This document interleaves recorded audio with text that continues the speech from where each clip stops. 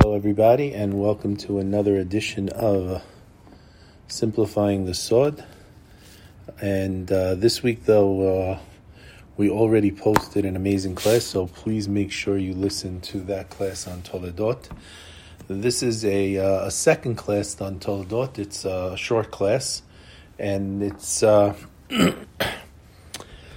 basically what happened was we were reading the Torah on Shabbat afternoon, and something caught my eye in the Zohar when I was looking, and when I got home I continued to look at it. I started making notes, and I continued making notes on Sunday, and I was having a hard time taking those notes and putting them into something that you can give over to someone else. And then with all those notes put together, I couldn't sleep last night. I woke up a little before 4, and I decided to take those notes and try to turn them into an article, which we included in this week's newsletter. But someone commented to me in the newsletter minutes after I sent it out that it was a little heavy for the newsletter and probably would have been better if I posted this in a class. So we're going to try posting it as a class, and let me know what you think. So the title of the class is The Tunnel to Answered Prayers. We're often asked if everything is decided on Rosh Hashanah. Those decisions are sealed on Yom Kippur. And finally, they're delivered on Hoshana Rabbah. So if all that's decided, sealed, delivered, then what's the purpose of daily prayer? If one's income, one's health, everything else has already been decided, how can one hope to change things through daily prayer? In the same manner, one might ask, if we're born under a certain star or constellation and our spiritual DNA is already set from the time of our birth, and as many of the rabbis explain, although we're taught in Mazal Yisrael, there is in fact Mazal, and it's difficult for an individual person to change their Mazal. So again, what are we hoping for? Now, we've asked this question before, and we've answered this question based on the teachings of our holy rabbis. And last month, we posted a short podcast, which you can listen to, and we briefly explained how the blessing of the moon, Birkat HaLevana, when we're doing that, there's an ability to rise above or perhaps tunnel through to a place above the constellations, above our fate, and in essence, change it. We also discussed on that same podcast with regard to Shabbat. On Shabbat, we have what we call a Neshama Yetera, which Rabbi Avital always explained is not really an extra or second soul, but it's more of an expanded soul. And we explained that in essence, on Shabbat, we have an opportunity to bring or to connect our world of Malchut directly to the upper worlds. We explained that if we use as an example the name Havaya, just to be able to visualize something, the Yud and the Hey, the Vav and the Hey, the name of Hashem, whereby what are we doing? We're going to raise the lower Hey which we explained signifies Malchut, and we're going to connect it with the upper Hey, which signifies Binah, and we're going to bypass the Vav, or maybe we're going to use the Vav as a ladder or tunnel through the Vav to a place which is above the stars. So the Vav represents what we're going to say are the constellations, and we're going to get on Shabbat to a place higher. We often we explain with regard to Avraham Avinu, Abraham our father. Avraham complains to Hashem, I'm not going to have kids. Everything I have is going to go to my servant, he says. And Hashem tells him that he should Habet, look down at the stars. Hashem has taken Avraham to a place above the stars where he's no longer influenced or governed by the Mazalot, or the astrological and angelical forces. And from there, anything is possible. Just as the opportunity was afforded to Avraham, there are methods for us to accomplish this as well. This week, our forefather Yitzchak gives us a lesson in rising above or tunneling through and changing what was predicted to be to what can be. As we begin this week's portion, we see that Rivka, Rebecca, and Isaac, Yitzchak, have been married for 20 years. They have no children. So the verse tells us that Isaac prayed opposite his wife. Rashi explained that one prayed in one corner, the other in the opposite corner. The Zohar Kadosh informs us that in fact Yitzchak knew that he could have a child, and he was praying on behalf of his spouse, who was barren, hoping to change things. But for the word for prayer, the text uses an unusual word. It says, Vayeh tar Yitzchak, Vav Yud Ayin Tafresh, Vayeh tar Yitzchak. The Zohar Kadosh asks a question. What's the meaning of this word, Vayeh tar, which we translate as entreated? And the Zohar answers, it says that he, Yitzchak, offered a sacrifice and prayed for her. What offering did he sacrifice? And the Zohar is very specific. In olah, a burnt offering. It's very important to understand the difference in the offerings. The Zohar Kadosh continues and describes a celestial fire coming from heaven, which came to meet the lower fire of Isaac's sacrifice on earth. Now, our rabbis explained that if the sacrifice or the prayer from below is like a fire with complete and true devotion, then the fire from below will be met with an answer as a fire from above, fulfilling the tefillah. Rabbi Avitan often explained to us, maybe me specifically, the need for each of us to eliminate or at least subjugate the I. He spoke of the id, the ego. It seems that if tefillah, if prayer is all about me and what I desire, then that tefillah lacks the spiritual formula of a fire below that will be met with a fire from above. But if my tefillah, if my prayer is like an olah offering, now remember, an olah offering is an offering which is completely burned on the Mizbeach. Everything is for heaven. There's nothing for us. And my thoughts are complete in that what I am asking for is Leshem Shamayim, for the sake of heaven. Then that pure prayer which lacks selfishness becomes this fire, which is met by the celestial fire above. As we begin the portion of Toledot, our forefather Yitzchak is praying. He's entreating Hashem for what he knows must be the outcome, specifically for the birth of Yaakov. Yaakov represents the central column. He's not praying for himself or even for Rivkah, but for the one who will be referred to as the choice of the Avod, bringing together the chesed of Avraham, the kindness of Avraham and the Gevurah, the restriction, the strength of Yitzchak. It comes together in Yaakov in a perfect balance. And that represents the central column of Tiferet, which is required for this world. The Zohar Kadosh continues. Another explanation for, and Yitzchak entreated, is that by his prayer, he hollowed out a passage that reached above to Mazalah. It's the word Mazal, luck we call it, but really it means much more, Mazal, with an aleph. So Mazalah is Aramaic of Mazal.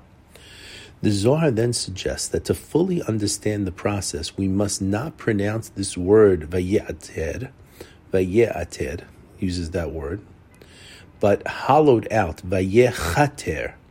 Basically what the Zohar is telling us, that we replace the ayin with a chet. So don't read Vaye'ater, read Vayechater. This confused me.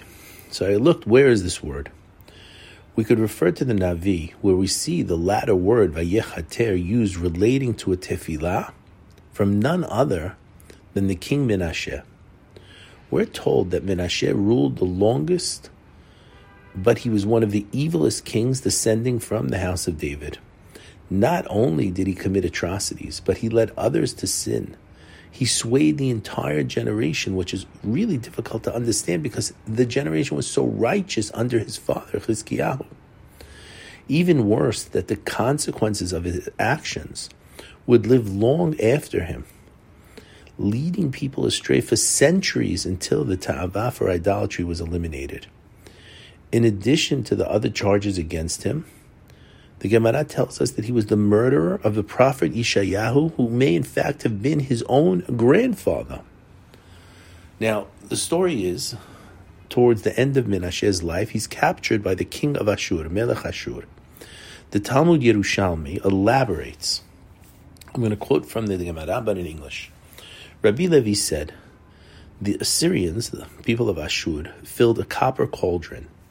They placed Menashe in it, and they lit a fire under it. When he saw his plight, and they're literally cooking him alive. Okay, it's like out of the cartoons, right? So what happened? When he saw his plight, he called out to every idolatrous deity. When none assisted him, he said, I remember that my father read me a verse in the Bet Knesset. When you are in distress and all these things befall you in the latter days, you shall return to the Lord your God and listen to his voice.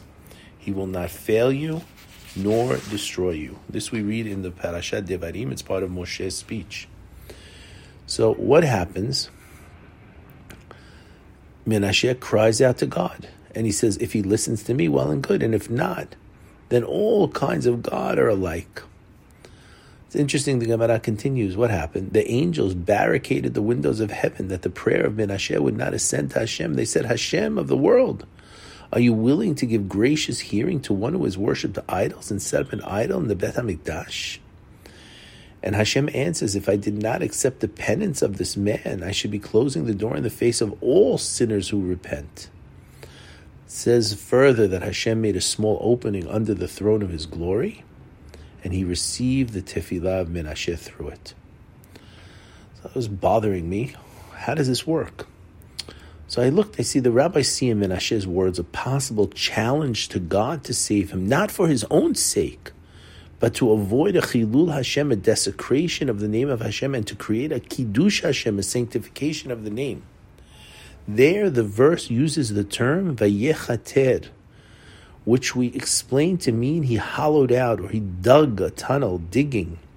Perhaps this is the source of the Zohar's suggestion. Keep in mind, Menashe's father already saw how wicked this child would be even before he was born. Chizkiyahu was reluctant to have children in order to avoid having such a child. He saw that this is what's going to come to him. He saw the future. And remember the story. He gets sick and the prophet tells him he's going to die, and he turns to the wall and he prays to Hashem. Only with his own life on the line does he agree to get married and have children. And the rabbi suggests that he takes the daughter of Yeshayahu. So who's the child's parents? The child's parents are the king Chizkiyahu, the righteous one who could have been the Mashiach, and the daughter of Yeshayahu, the prophet, giving every advantage to this child. But Menashe's life seems to have been predicted and written in the stars even before his birth, and no matter the effort of the righteous king to steer his children in the right direction, it says he took his kids every day on his shoulders to learn, and he was teaching them by his own example. What happened was, after Chizkiyahu dies, his son is drawn by his evil inclination, by his Yetzer Hara, towards the shortcuts of the dark side, and he chose the evil path.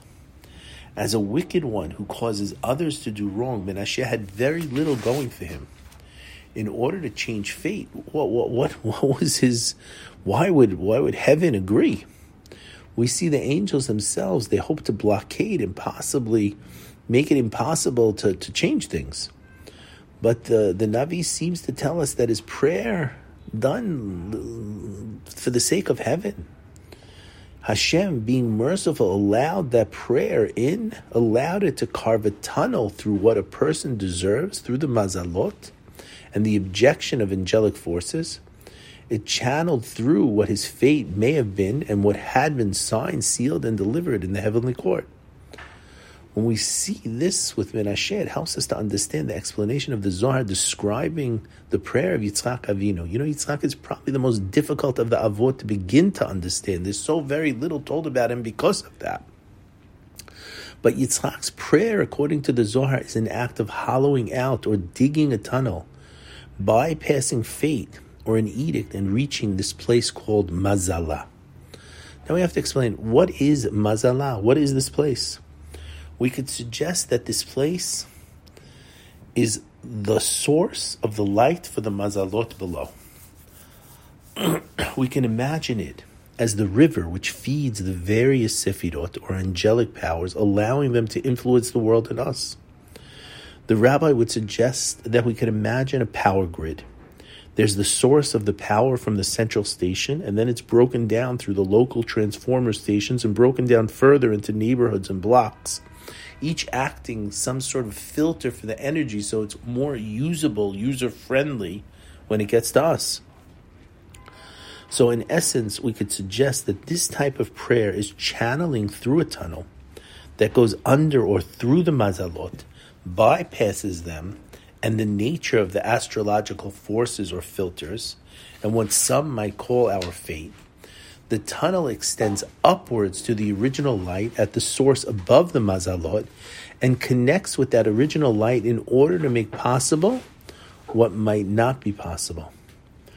The pasuk uses another unusual term, lenochach ishto.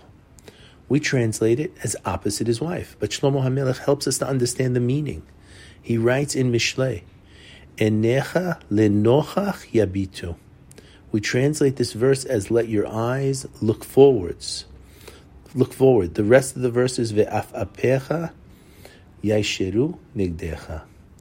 Your gaze be straight ahead. So one can suggest a look forward to the future. This is what Yitzchak's doing. He's looking forward to Yaakov, to the Shevatim, to the 12 tribes that will come from him and through him and Rivka and through Yaakov. Or perhaps we can say he's looking forward, imagining looking through into a tunnel that's connected directly to the light, and seeing this light as the source of his children and of their birth. Each Shabbat we read emotionally the amazing prayer, Nishmat Kol Chai. For me, it's one of my favorite tefillot. I like how the different suggestions of who wrote it. If we separate the three opening letters of the three opening words of Nishmat Kol Chai, we have Nun Chaf Chet. We see that they are the Rashi Tevot and spell this word Nochach. Nochach. The rabbis comment that the numerical value of Nochach, Nun Chaf Chet, 50, 20, and 8, is 78. And we know that 78 is 3 times Havaya, 3 times the Yud, the K, the Vav, the K, 3 times 26. This is also the numerical value of the Aramaic word Mazala, the place we're going to. And this is what's used by the Zohar here. Now at another time we could think about that this is also the numerical value of the word Lechem, bread, and the word Melach, salt. And when we dip the lechem into the melach on Friday night and on Shabbat, we dip it 3 times, thinking each time the Shem Havaya, 26, 26, 26, totaling 78. Maybe here we could also relate to the bread as the source of the beracha, Birkat HaMazon as the source of the beracha to take us to this place. But that's its own class. We really have to examine that, just a theory. In addition, we know that during the Yamim Noraim, during the high holidays, in the Amidah, we repeat the word uvechen, uvechen, uvechen, again and again. But if we calculate the numerical value of uvechen, vav bet chaf nun, again we have 78, which is in essence what we're praying for, what we're hoping on the Yamim Noraim is to take us above nature, above our fate, above the edicts, and bring us to a place where we connect directly to the light and change our mazal. Change en mazal Yisrael, because we can go beyond the mazal. We also learned that when Hannah prays in the Bet HaMikdash for her son, and this son will eventually be the prophet Shmuel Hanavi, the verse tells us she prays al, or on the name of Hashem. Perhaps again to rise to a level above, or to connect to the higher worlds, to what we relate to as this upper yud, this upper hey of the name of Havaya, the name of Hashem. So in our Perashah, Yitzchak is connecting to the source of light above the mazalot. And what's the secret for us to follow? What do we do? The key is that the tefillah that we utter, the tefillah that we bring, must be as if one is bringing a korban olah. It must eliminate the self-interest and the selfishness, and put above all that this tefillah is l'shem shamayim, for the sake of heaven, the greater good. I'm doing this so that it should be for the sake of heaven, and I'm completely committed to that, and with that can generate a fire that is complete and real below, which will cause a complete and real fire or response from above. We are assured that with effort, and maybe repeated effort, we have to repeat. Remember, Moshe Rabbeinu repeats his tefillah 515 times until Hashem says, enough. We're not going to do this. And the answer could always be, the rabbi said, sometimes you don't realize. Hashem is saying the answer is no. But we have to realize that if we can pray like this, where we're praying L'Shem Shamayim, we're praying for the sake of heaven, we're eliminating the I, we're praying for the greater good, that our tefillah can really create a fire, and when you create something below, it causes a response above. It requires something to be created below in order to have a response above. And then one can rise above what we might call the sun and the moon, or the stars, or a horoscope, or a fate, to arrive at a place where anything is possible. But for this to work, my intent has to be pure and includes some level of self-sacrifice where I'm doing this not for me, but as we said, for the greater good. It's a way of overcoming a person's selfishness, a person's nature. Perhaps we could better understand here from what we learn with regard to the splitting of the sea. Bnei Israel comes out of Egypt. They come to the sea. Hashem says, go. Don't pray, Moshe, go. And what does it say? David HaMelech writes, we say it in Hallel, we're going to say it in Hallel Rosh Chodesh now. Hayam ra'ah vayanos. The sea saw and it fled. What did the sea see? It saw the casket, the Aron of Yosef HaSadik. Yosef, who overcame his nature. And what did he do? He fled the wife of Potiphar. He was the direct cause from below for heaven to intercede and force the sea to overcome its own nature. This may be the method for us to overcome nature, for it may be our nature or the nature of man to be selfish. This is how we're all born. We're born grabbing everything. It's all about me.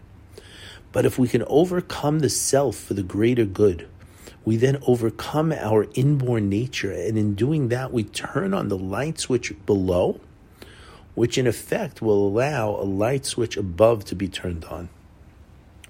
Perhaps this is a better way to understand the concept of digging out through the tunnel. Perhaps each of us is locked within some sort of a prison of egotism, of self.